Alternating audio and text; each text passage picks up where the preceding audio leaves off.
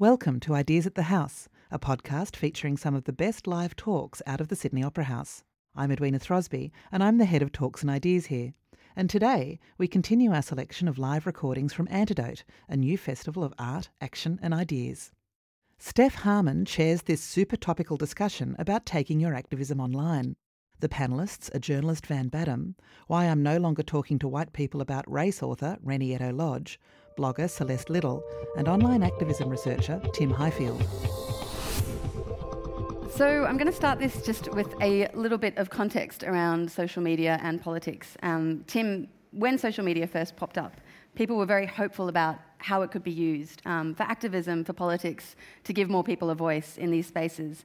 I'm wondering what ways you've noticed that these hopes have come true, and what it is about this space that you found so compelling in your work. Well, I mean, this isn't just with social media. This is discourse that started with the internet itself. There were two main schools of thought. One was that it was going to be awesome. It was going to change everything. It was going to be democratizing, and everyone had a voice, and it would change journalism. It would change politics. It would change the media. And the other one was that no, it's all crap. We're going to end up talking just to the people that we're interested in, and not hear any other voices. And so there's been ways that both of them have come true, really. We've seen really successful examples of social media being used around activism and social movements, where the social media side of it wasn't the only thing, and it certainly wasn't the cause for success, or the sole cause anyway. But it was a key part of strategies from Occupy Wall Street and the Arab Spring to the use of digital media within Black Lives Matter movement, and other very local social movements where digital strategies are a key part of getting messages out and getting people aware of what's happening, even if just having a successful hashtag isn't going to change policy, but it's part of making people aware of what's going on. I'm wondering from your three perspectives as well, your social activists and your commentators, you all have access now to mainstream platforms, but I'm wondering what drew you to the platforms of blogging or of Twitter initially in the first place? What was it about that for instance, Rennie, when you published that blog post, you were contributing to mainstream publications. Why did you choose to blog that piece? Because the British media wouldn't publish that piece. Right. Why would the British media is 94% white, even though it's based in London, one of the most multicultural cities in the world. And so it didn't even occur to me that I would take it to a newspaper editor at all. And so I did get a lot of commissions off the back of that piece, and a lot of editors wanting me to do that same work. But the point of it was that I was able to publish it somewhere in a space that I owned, and I owned that space on the internet, which meant that nobody could attempt to curtail it or soften it in any way. And I think that was really important. But a lot of the reasons why my work started out online, even though I'm, a big part of the literary establishment now, is the fact that nobody would publish any sort of critical perspective on race and racism in Britain. Nobody was going near it with a barge pole, or if they would commission one black freelancer to comment on something, but the newsrooms were still overwhelmingly white. And I'm a journalist by trade, and I've done the internships, and I've seen it for myself. I remember the first internship that I did, the vast majority of black people were in cleaning and catering, not setting the news agenda. And so that's why that piece was on my blog. It couldn't have been anywhere else, and I don't think it would have been right for it to be anywhere else. Although actually, Britain's only black newspaper got in touch with me as soon as it went online and asked if they could republish it. And I thought it was particularly interesting that no other type of media got in touch to ask if they could republish it. I'm just nodding along with Rennie, so it's such a similar sort of story. And before I say anything else, I too would like to acknowledge the Gadigal people of the Eora Nation and pay my respects to their elders past, present and future, and also identify myself as an Aranda woman from Central Australia. But I started Rantings of an Aboriginal Feminist purely because there were utterly no spaces within the mainstream media, and indeed I didn't want a part of the mainstream media when I started it. For Aboriginal feminist opinion that was obviously of the hard left variety, which is where I come from. Those are the views that I represent. Where Aboriginal views are represented in the media, they have always been the views that, or the mainstream media I should say, until social media has opened up that space a little bit, which is the interesting thing. Because I started my blog and I was published in the mainstream media within 6 weeks, which is a story that never happens. But until that space, the voices of Aboriginal people that were represented in the media were either the oppositional voices that the status quo was trying to take down, or they were the voices that were the most palatable to the status quo. So conservative male Aboriginal commentators, definitely not radical left female commentators. And it was about taking that space, owning that space. I didn't think anyone would read that space except for other Aboriginal women, particularly Aboriginal left-wing women. I was surprised when Aboriginal men were reading it, that left-wing activists actually got into it too, and that it got picked up by the media. It was a very, very strange experience for me, because it definitely wasn't created for that reason. It was created to go around what was the establishment. And if I might add quickly, I think there's an importance of ownership over that, not just intellectually, but financially. And I took the time and space and put the money aside to own that hosting space in which I was writing that, in which I wrote that piece, because Twitter's just changed its terms of service to essentially say that if you upload anything, that any of your own creative artistic endeavours, they own the licenses to it, and they can do as they wish. And so I think that that's particularly important. Like, we have to talk about the intersection between like neoliberal capitalism and those social media spaces that we think are so equal. Yeah, and we'll definitely get to some of the limitations on voices that those particular platforms have placed as well. I'm wondering, when you started engaging with the mainstream, Celeste, and with the mainstream media after, and Rennie and Van as well, I mean, what's the difference between how you present your opinions and arguments? Do you find that in order to reach a mainstream audience or a larger audience, you need to mute your language or the ferocity of your argument? Well, I've rocked up here with the Cosmic Psychos T-shirt on. Part of my deal is that I haven't muted a great deal, but there are certain ways that I do have to navigate those spaces. I've recently spoken, for example, about the framing of intersectionality and how I'm finding that's a bit of a problem at the moment, because I'm interested in talking about structures of oppression.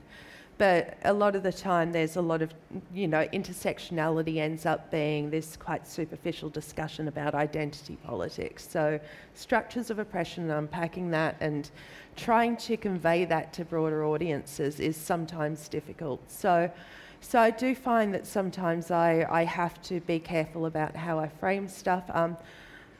I don't know. I mean, one of the things that I started off with when I did start writing was using really plain language and language that could be picked up and read and understood by as many people as possible. It's very much the way I communicate, despite all of the education I've had, because I want it to be able to be picked up by people who haven't, had those sorts of opportunities. But there is a push and pull. I did get downhearted. My blog continued to exist, and it still exists today. Sometimes to publish the more radical stuff that the media won't pick up because they're looking for the hits. They're looking for the stuff that they can run advertising alongside in order to build revenue. They're looking for those sorts of things, and there's always that sort of push and pull. So yeah, I find that, my Facebook page gives me the opportunity to be quite blunt, to swear all over the place, to do whatever else. But when it comes to writing in the media, sometimes, my voice can be shaped by that and can be edited in order to fit into that. And I do have a problem with that. Have any of you found editors tempering what you're saying in a way that you're not comfortable with? Yeah. How do you negotiate that? It really, really depends. And you know, I guess where you know they're trying to shape it in order to when I'm talking about structures and structural oppression, and they're shaping it to focus on one person, I have an issue with that, because I want to bring down the structure. I want to unpack those sorts of structures of oppression. And structures of oppression aren't about one person. One person might be a spokesperson who reinforces them, but they're not actually centred around that. So yeah, I have had to not fight, but banter with editors around those sorts of topics. But I don't know how everyone else has negotiated it. What about you, Ben?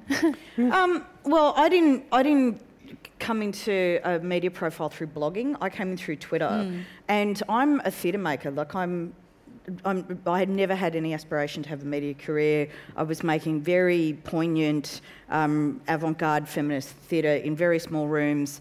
Fortunately, the audience didn't come because they weren't particularly qualified to understand what I was doing. That's a hilarious joke.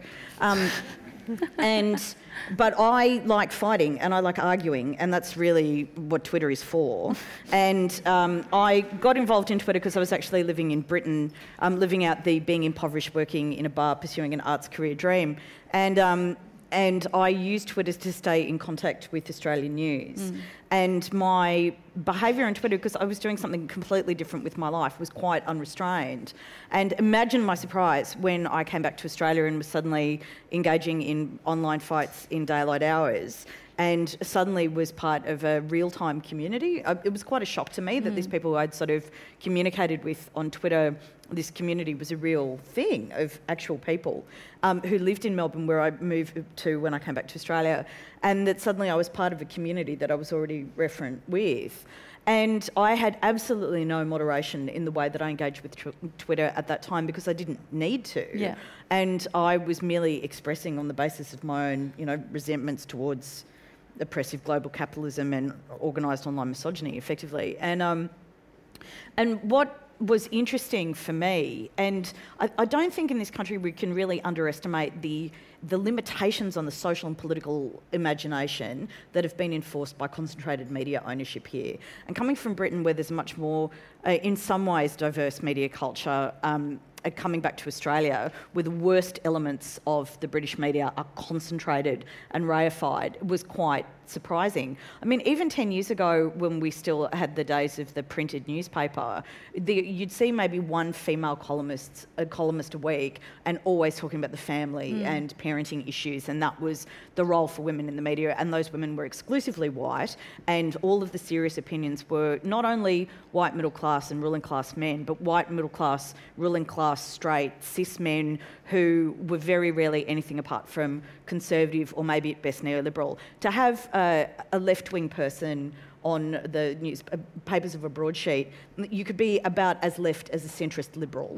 And that was our understanding of what the cultural left was in Australia, was somebody who fundamentally was invested in, private property and, the agency of the individual and civil libertarian issues. That was the cultural left. To be a social democrat who got a space in a newspaper in this country, you actually had to be elected to Parliament.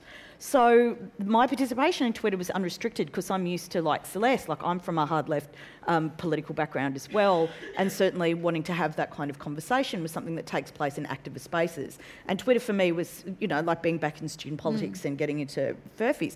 Imagine my surprise when I did a stand-up comedy gig in Sydney and did some of my best cock jokes in front of an audience that I presumed would be 19-year-old university undergraduates from the Women's Collective at Sydney Uni critiquing their cis privilege. And the lights went on, and Catherine Viner, who's now the editor of The Guardian, was there, and they offered me a job the next day. And the change in digital media has been a change in awareness of what is actually possible in public debate in Australia, because what digital media has been able to do is identify that there are actually audiences for people who want to talk about social democratic politics, socialist politics, communist politics, Marxist insights. Oh my God, there is a space in the media to talk about trade unionism, which is a movement that 2 million Australians are active participants in. And that has been the success of newspapers to talk to that audience, to communicate, to explicitly confront discussions about race, about inclusion, about Aboriginal land, about feminism, those kind of things. Those audiences are powerful and they're real, and we don't have to exist under that false filter anymore. Where I have found myself moderated is, as my audience has grown, I actually have to be more explicit. Like now that I have an audience through The Guardian, I have a responsibility to be factual all the time. I can't take risks around exaggeration. I can't use my platform, and I shouldn't, because it's an unethical thing to do, to merely attack and personalise my opposition towards people. And that has changed the way that I engage online. But the conversation that I think is important is the conversation around a hostility online and around the way that a quite concerted political project is taking place online, particularly around the sort of Trump phenomena, and certainly in Australia around various male, white, right-wing, homophobic identities to consolidate their failing, loosening grip on power. Yeah. And certainly, in Australia, where we've seen with social media, these traditionally invisible communities have taken their place in the social conversation, in a social conversation that looks like Australia. The patriarchs, my God, are willing to poison, destroy, wreck, burn, harass, drive hatred towards and bully anybody who challenges, the hegemony of their worldview. We'll absolutely talk about the risks of having a voice online, because I think those people make themselves heard, maybe more than they ever have been able to make themselves heard before. But I also want to talk, we're talking a lot about Twitter and blogs, but I'm wondering, Tim, if you can open it up and talk about some of maybe the newer ways that people are using these spaces as well, maybe from the left, but maybe also from the right. Well, it's one of the things that's always happened is that with these platforms, none of them really have been developed to be political. The people who came up with them were trying to rate how hot the other people were in their classes, or just wanted to share pictures of their lunch. And it's the beauty of the audience and the creativity of the people using the platforms, for better or worse, that they will take what's available and make it something that they actually need or want to do with it. So that happened with Twitter, it happened with Facebook. It happens, so people find ways to be creative and political in all of these different spaces. We had the example recently on Tinder of, was it Lizzie O'Shea, sending out to all of her matches reminders to be enrolled for the marriage equality postal survey, not a vote. And the response to that... The Greens have done it as well. The Greens did did advertising on Grindr last year during the election, targeting particularly inner city Melbourne electorates, because they know their audience. And there were also reports last year, back in the halcyon days when the US election didn't quite go as wrong as it did, that people like Bernie Sanders supporters, again, using Tinder to promote enrolling and voting and supporting Bernie. And harass and demean any woman who criticised their behaviour. Absolutely. Well, yeah, but I don't even think this was the bros. I think this was just someone who's actually well-meaning, but possibly went that way in the end. And entitled, self-opinionated misogynist. Yes, we've all seen it. Oh, exactly. And this is the thing, even if it's for candidates who potentially are good, it's the same, we have the same problems of people, being, abusive and invasive and not respecting other people's views or limitations. Yes. Well, let's talk about that then. So, it is often, brought forward as this tool, this democratising tool, but I'm wondering, does everyone still have can everyone have a voice? What are the limits to access to these platforms? And perhaps also drawing from your experiences, what are some of the risks of engaging with them? No, I don't think everyone can have a voice, actually. The reason why I say that is because it might seem superficially democratic, but actually my voice was not properly facilitated until I had institutional backing from a publishing house in order to actually facilitate the arguments that I'd been trying to make via my articles for 5 years prior. And so, attempting to try and do that task by yourself, because what I was trying to do with that blog post and the reason why I turned it into a book was I wanted to fundamentally change people's understanding of what race and racism is and how it manifests in our society and why it's as much as a political ideology as capitalism is, but it's perhaps even worse because most people don't even recognize that it is. That's not.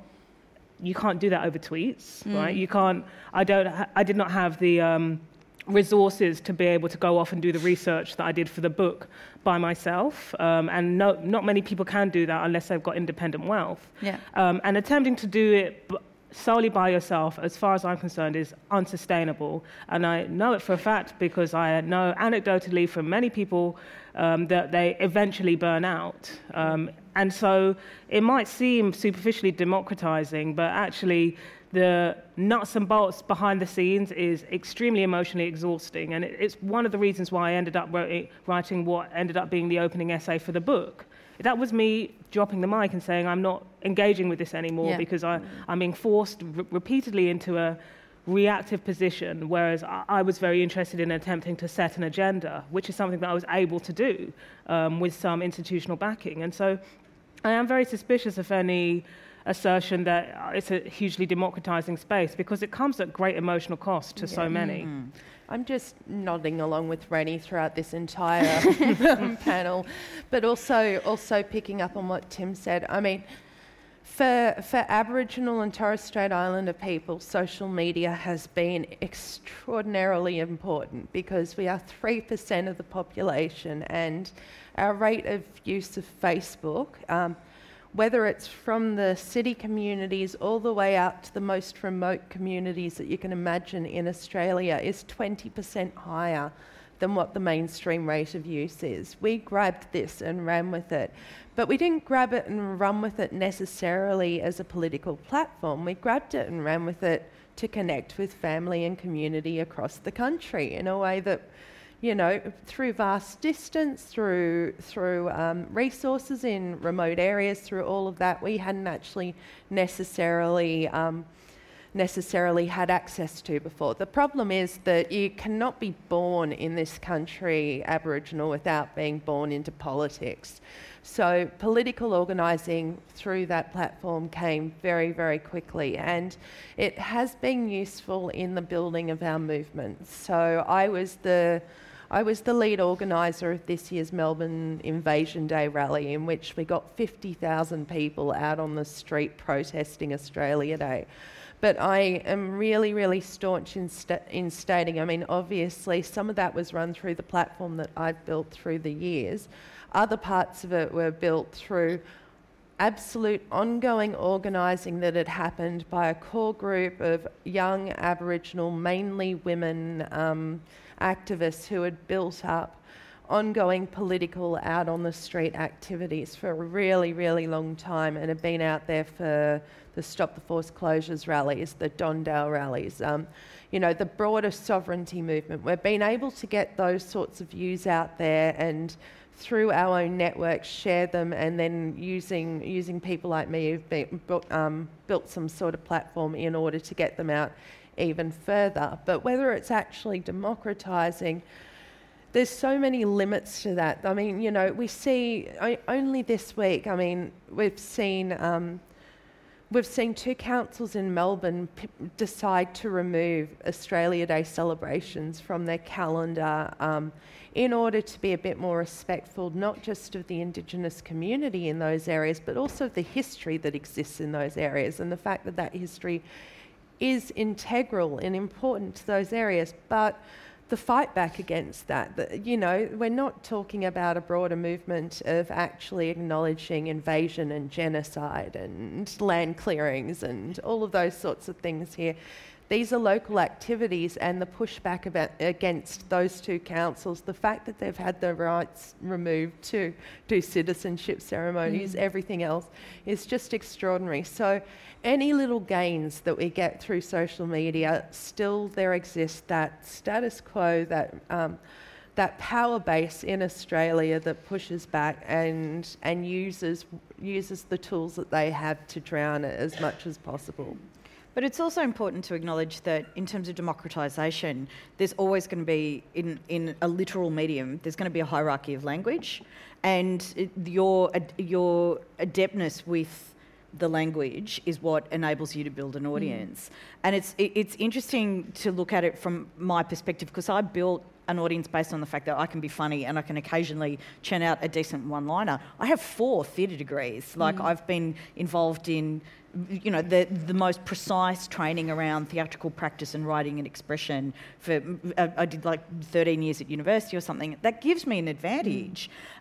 It's fortunate that, you know, I was one of the people who managed to get through the doors in the 1980s and 90s to get a university education, despite the fact that I was first in family. It was before the HECS fees went up and university started becoming more exclusive again in Australia, and, you know, kids from working class families were more encouraged into money jobs or safer professions, whereas I was let off the hook to do creative arts. And that kind of, my poor dad, who never got it, never came to everything, never got it. And those kind of opportunities enable who you can speak to, who gets to speak, who has that kind of access. And within the Australian community as well, like, looking at who gets to build an audience is always going to exist within that paradigm of language and education. And not everybody can do that. What I see, I mean, my responsibility, I think, with my platform, to be a good ally is to, and what I think, because people are often like, you know, particularly with the marriage equality, like, postal survey, imbroglio, policy disaster, or strategised, structuralised awfulness, people from the straight community who want to be good allies, you know, there's that question, like, how do I support? And it's like social media actually gives you this incredible opportunity to amplify in silence, that to open a space for legitimacy and experience and lived insight, to have a voice and have a space without you frameworking within your own analysis. And I think that's the great blessing of social media, and that's an opportunity that everyone should share. Can you talk about practically? Do you mean sort of not giving yourself a microphone to have your opinion, but making the space for someone else? To see yourself as an and. Yeah. And, you know, sometimes it's appropriate, like, you know, to intervene and be part of a discussion. And sometimes the most generous act you can do is just shut up and pass it on. And Celeste is right that online activism is not a replacement for traditional organising. It isn't. And the most successful social media campaigns are ones that have the infrastructure of a movement behind them, and that all those traditional community building, outreach, face-to-face conversations, messaging, planning, that's actually all part of what happens on social media when it's effective. There are moments of zeitgeist awareness where everybody's sort of on the same page at the same time, but even the opportunity to have that conversation is built by participation in collectives and communities and activism. And it's important to remember as well, like, activists, there's this wonderful essay about activism that identifies the activist as inherently a non-median actor, that somebody who's an activist is trying to change the world in some way, and that's never going to be a majority opinion. And for people who are like, oh, those horrible people on the internet who are mean and terrible and just the worst, why are they like that? It's like, because they're also activists, and they are dedicated to creating a particular worldview, and they're not representative of the majority of people. But they are using that tool in order to pursue a particular kind of outcome. And in some ways that gives me a lot of strength, because I'm like, if we're fighting over the 60% of people who are in the centre, I'm heaps nicer and more funny, and I reckon I can get them faster than you. Yeah. And what about so there's barriers to entry, but what about some of the risks that you have come across in your work as well, the personal tolls it takes? I mean, we were talking before about the exhaustion that comes from fighting these fights every day, but maybe we can talk a little bit about that and some of the strategies that you guys have come up with to help. Well, one of the things that I find within social media, there's this continual criticism about preaching to the converted, and it's used to denigrate online activity quite often. You know, the idea that you're talking to people who feel similarly to you, and therefore you're always within that echo chamber. But I've never actually seen that as a bad thing. I've seen that as a space to nurture, because I'm not always preaching to the converted. I'm preaching to people who might have similar politics to me in certain ways. They might be feminists or leftists or whatever else. But they've engaged in my space because they actually find it nourishing in some way, or they learn something. And then maybe they take that information to their family barbecue and have a discussion with their racist uncle who is talking about Aboriginal people and say, well, hang on a sec.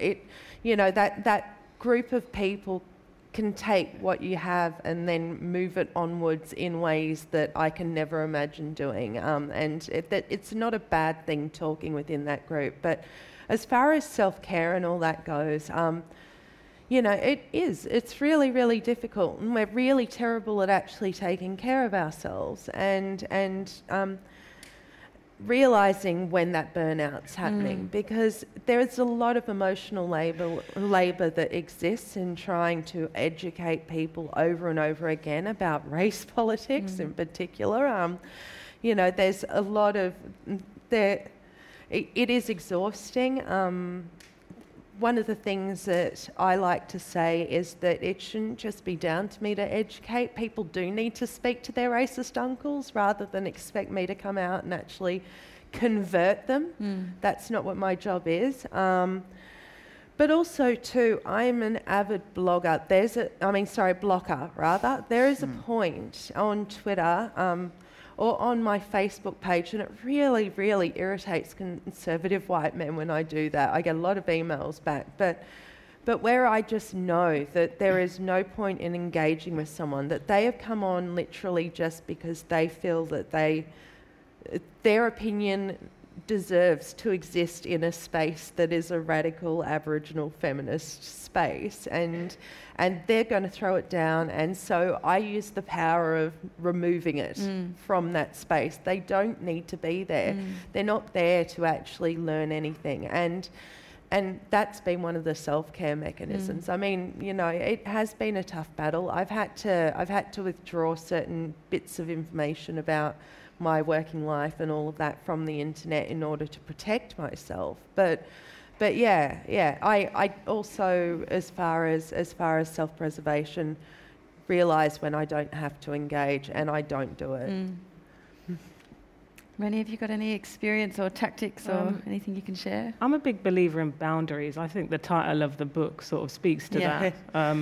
So I've always sort of felt deeply that I'm not really here to argue with anyone, which is why, again, I wrote that piece to say, here are the reasons I am no longer going to talk to white people about race, because they behave in these particular ways repeatedly. Also, they don't seem to realise they're doing that, and so I'm going to stop. Of course, it had a perverse and opposite effect, which was as soon as I press publish, suddenly that's all white. What's the phrase? Treat 'em mean, keep 'em keen. Like, they just never left me alone from that day onwards. But I am very clear about my boundaries. I change settings on social media. I don't really use social media as a discussion platform for now, and I haven't for a long time, probably since I started to write the book for reasons that I outlined a bit earlier. I think that it's quite important that, to avoid the plagiarism that black women's voices are often subject to. And so I don't engage in discussions anymore online, but sometimes people come to try and bother me, and I just change my settings so that I don't see it. I say, these are the parameters in which I'm having this discussion. I often get calls and ask, can I come and debate with somebody who doesn't believe racism exists? I say, no, thank you. I just am very clear about what I will and won't do. And I think that there's this sort of feeling that if you believe in what you're saying, if you really believe in it, then you owe them that time. Then you should be doing it. And I think there's an entitlement in that ask. And I'm very clear about not doing those things and just sort of saying no, because to me it's about self-preservation, really. And that, I think, confuses people, sometimes upsets people. Sometimes I'm told, well, again, if you really cared, educate me. As far as I'm concerned, if that's the stance you're taking, you're not anti-racist, are you? Because you take some of the weight yourself, you do some of the thinking. Like, one of the inherent risks that I find, and I'm not going to sit here and be like, oh, it's been very, very difficult for me, because it's objectively good. Here I am, talking about my work, and, it's a book has come out of it, and it's been I think drawing those boundaries and making those cases online have been an objectively good thing for me.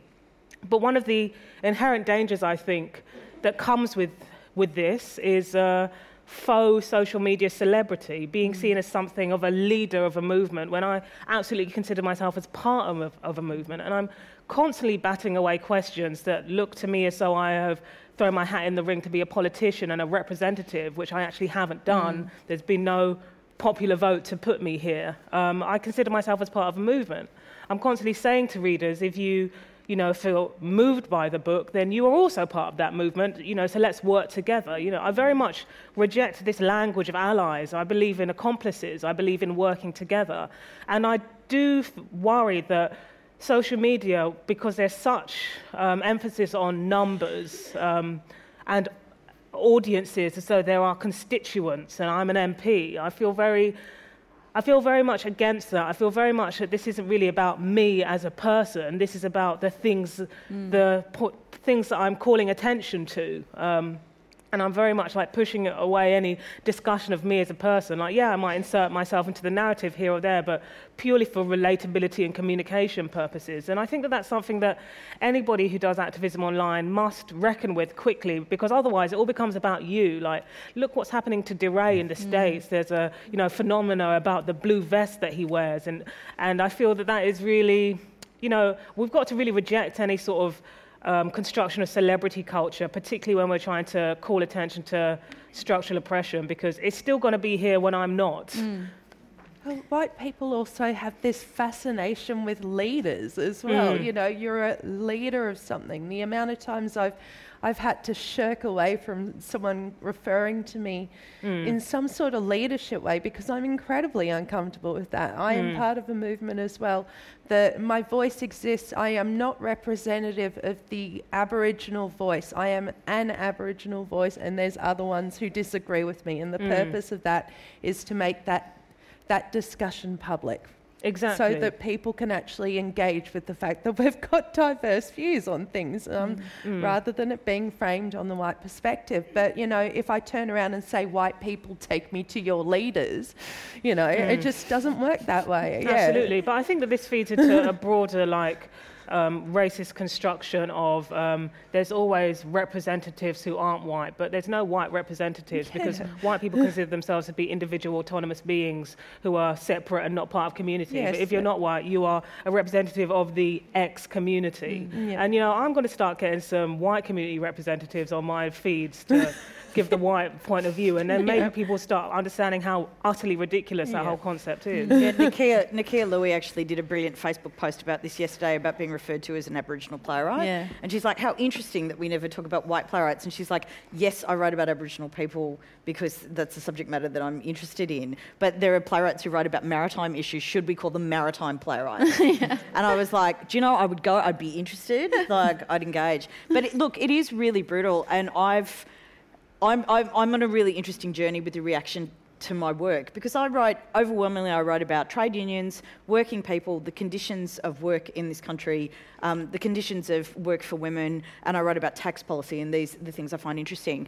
That I have been subjected to death threats, rape threats, I've been stalked, followed home. I had a dude set up a telescope and spy into my flat and live tweet what I was doing in my apartment on a Monday night. I've had packages of material sent to my house depicting gang rapes and genital mutilation. I had a guy take me to court 7 times, and because apparently I'm running a conspiracy to destroy all men. Did you get the memo? And he put in like a 1,000-page deposition using like memes that I had circulated to accuse me of, pursuing this conspiracy against men. And he also like tried to get my bank account frozen. He subpoenaed to get my bank account frozen, my passport withheld, and to get access to my email. I had my email hacked by a misogynist as well, who then went through my direct messages and sent racially abusive messages to my close personal friends, pretending to be me.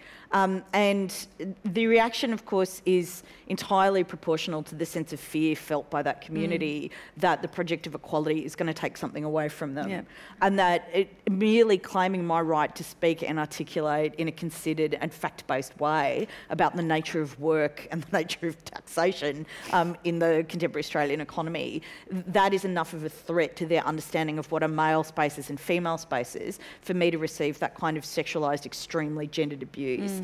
And there have been periods in my journey with this where I have been terrified out of my mind, and particularly when I was going through the whole court process with this person who was using the court as a mechanism to spend time with me effectively, because I was the most meaningful relationship he was having with a woman, was this woman he was trying to destroy. It has been really challenging. And my partner, it's been very difficult on him as well, because nobody wants to see the person who they love literally being harassed into, you know, this perpetual sort of fear cycle.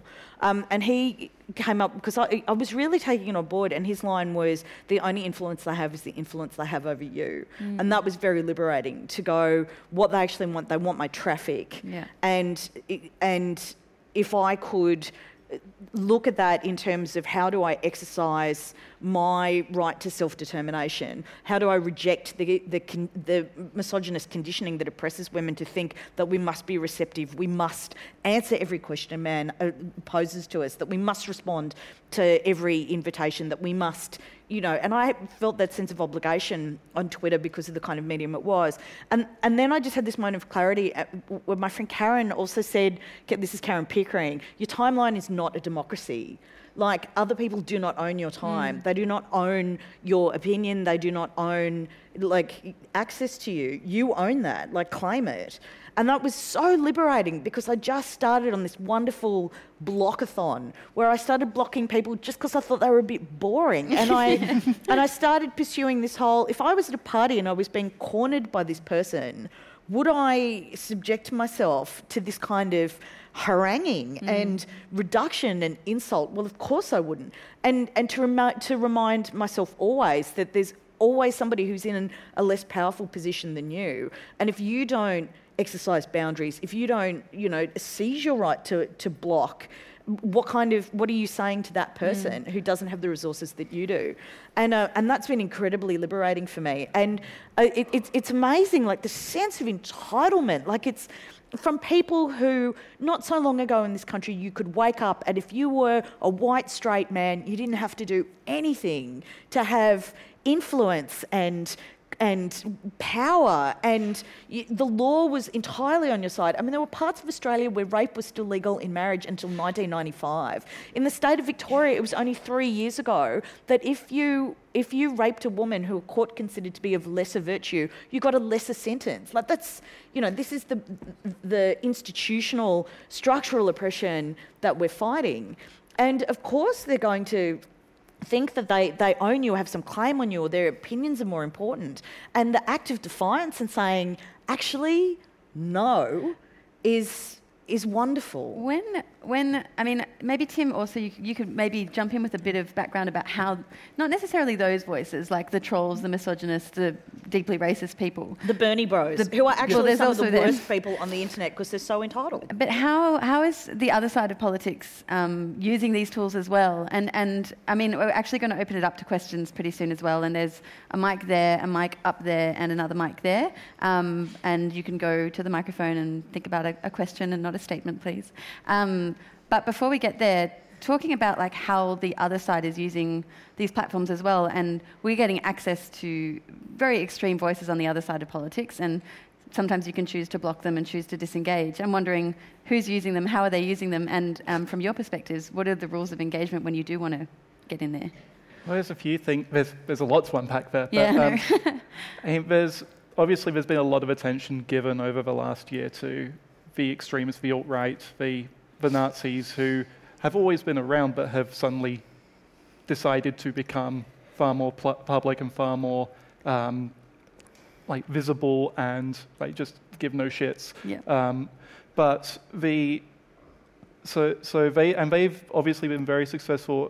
Part of it is people who weren't necessarily doing it to be that active politically, but were just doing it because it was a bit of fun and it was just a joke, and they could just create like shitpost and just create memes with a frog, and like it didn't actually mean anything. It's just a bit of fun because that's what they've always done in these spaces without moderation for a decade or so.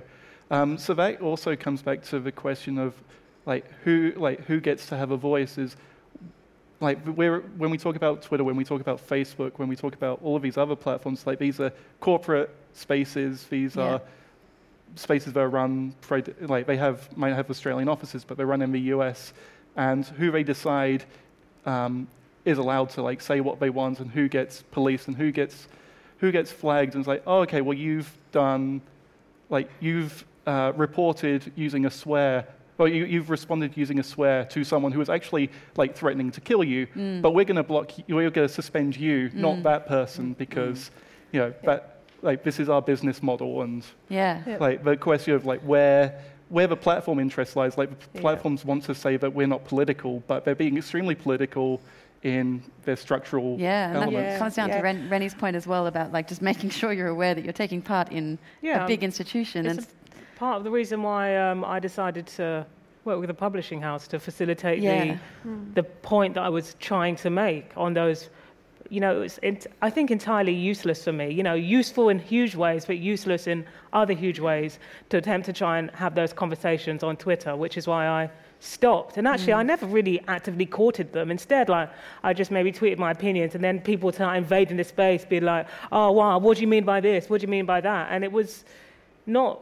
It wasn't conducive. And I think that's something that I say to a lot of people who I know who are attempting to try and do work around liberation is take it off social media. I wanted to pick up something that Tim was saying, just with regards to how the right are using it online. And I should also just be upfront, as someone who said that I've blocked a lot of people, I have also personally been blocked from the United Patriots front page, the Rise Up Australia page, pretty much every Reclaim Australia page. I have online trolled myself at times. But one of the most interesting things that I found when they did that documentary, and it was crap, but a lot of the people who got engaged in Reclaim Australia through the initial online incarnation of it were doing very, very similar in that they were seeking community. They were seeking a community of people who felt similarly to them, who had responded in certain ways to various political events and wanted to nurture that sort of community. What they then found within that community were the extreme elements that would stand up and all of that. And what we've seen is that those communities have continually fallen apart over and over again. So a lot of them got a lot of strength and then splintered here, there and everywhere. And that's what we're seeing. So more what I'm seeing these other groups doing now is using those platforms in order to shut down. So my page, for example, was banned, or I was banned from Facebook 7 times for publishing a keynote speech that I'd given, because it got targeted by a group of people due to an image on it. And that's how they're using it instead. They've seen that these other more naturally collaborative groups have been able to use it, and it hasn't necessarily worked for them. So they've tried this other tactic, which is more about shutting down that collaboration, that critical mass sort of idea that the left uses.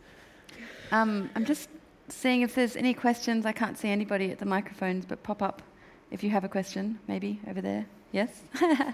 Go for it. If you could keep the questions short, we've only got about 10 minutes left. That'd be great. Well, thanks so much for a really fascinating talk today.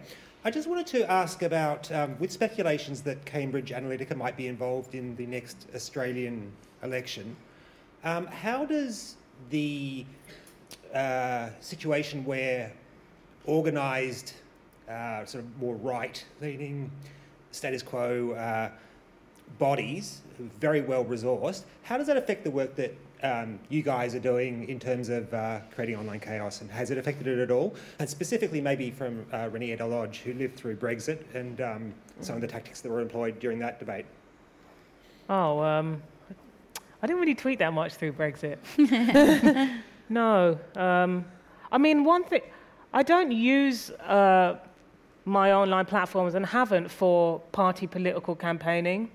I never have. I think there are some political commentators in a similar position to me in Britain who do that and might like publicly allay themselves to the Labour Party and then write columns about what the Labour Party should or shouldn't do, or what the yes campaign or no campaign should or shouldn't do. But I haven't done that. I've kept it pretty focused, I think. So, I don't know if I can answer your question to any sort of like degree, because I didn't do that over Brexit. Like, I commented on some of the like explicit white nationalism that seemed to be cropping up in the Leave campaign repeatedly, but I didn't use my social media for campaigning to stay in, because I feel like other people are doing that. There was loads of people doing that. I didn't feel like I needed to join in.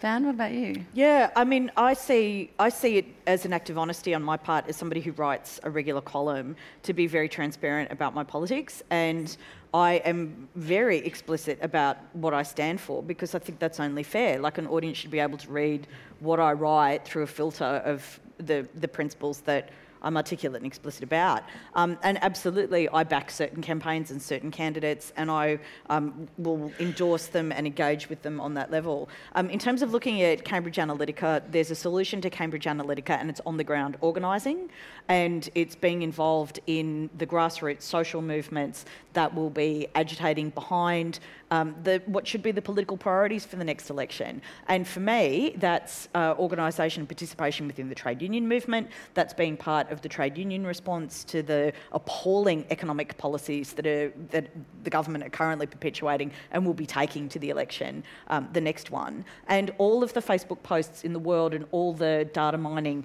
is absolutely no compensation for the most powerful political conversation there is, which is 3 minutes talking to somebody and being visible in a community. And like I said, social media is a tool that you use in the service of the movement that you're committed to. And, social media takes over the old inefficient phone trees, and social media has replaced the cumbersome, resource-intensive internal newsletters.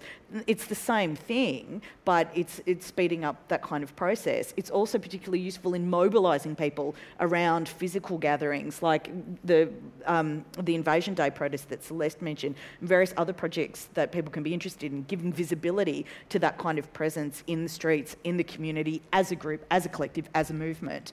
And that's how we beat Cambridge Analytica. Any other questions that can pop up? Feel free. I'm wondering, just we talked a little bit about encountering trolls, but there's also that obviously fake news is a big catchphrase, I guess. We now have people popping up on, say, our Facebook feeds or our Twitter feeds who have vastly different views. And I think, Tim, we were talking earlier about one tactic being used by, say, the far right is to retweet something out of context into the far right's feed, and then everyone kind of piles onto that person. Yeah. I'm wondering, lived experience of that kind of thing, and how you engage when you do choose to engage. Is there any tactics you have in changing someone's mind or making those conversations actually meaningful? I've had that happen to me often, and particularly when I find that someone on the right has made a point in the media that I find particularly repugnant, and I will tweet going, why? and then they'll retweet it to their followers in order to build that pile on. No, I don't have to engage with that. I just delete, block, mute. I love those functions. They're awesome. You're not going to actually gain anything from engaging with most of them. It is more about those conversations that people have on the ground, and if a bunch of people are popping up in my feed with bloody Pepe the Frog, then I know that they're not going to be the people that I'm going to be talking to anyway. Oh, it's when they started hashtagging their bios as Dingo Twitter that's a far-right movement. Because it was great, you didn't even have to read the tweet, you just had to block it. And the moment you see a frog, you just block. But it is hilarious because, I mean, I've been subjected to some appalling pylons that have been done deliberately. And I'd like to thank Mark Latham for the enormous amount of traffic he brings to my own columns. I'm sure he's in the room somewhere. Mark, watching everything I do as per usual. But certainly you can't... anybody who thinks you can reason with somebody who legitimises hate and violence has never experienced hate and violence, and I think that's a very important point to remember in the context of everything that's going on in America, that no space for fascists, no platform for violence. You cannot reason with those people, and you shouldn't have to. You know, and the people who you need to reason with are usually the ones who are not talking to you, but who are reading you and participating in the discussion around the entry that you're making into the broader conversation. And that's actually where social change takes place. It does not change with like some kind of evangelical mission to heal right-wing extremists. That is nobody's job. It is not mine. It is not Rennie's. It is not Celeste's. It's no one's, apart from law enforcement particularly. But even then, yes. and even then, and certainly, you know, there's. The opportunity that we have is to have like a conversation with our comrades as well, and to build that sense of community and participation and sharing, and reaching out and affirming that, you know, you're not alone as part of a community that wants to see social change, I think is the most, you know, powerful opportunity that the internet provides. Celeste, you said that you've done a bit of trolling. What value is there in it? Why do you do it?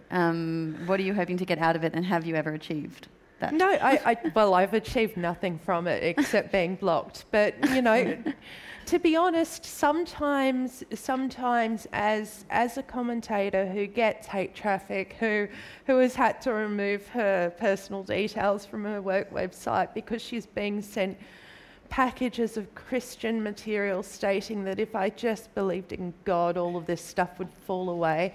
You know, that always works. Yeah. You know, sometimes to be honest, it's just about personal therapy, because I know that I'm going to be blocked within those spaces for 2 seconds. Although, that being said, I must admit, I haven't been blocked on Cory Bernardi's Australian Conservatives page yet, and only the other day, because he decided to put up a filter.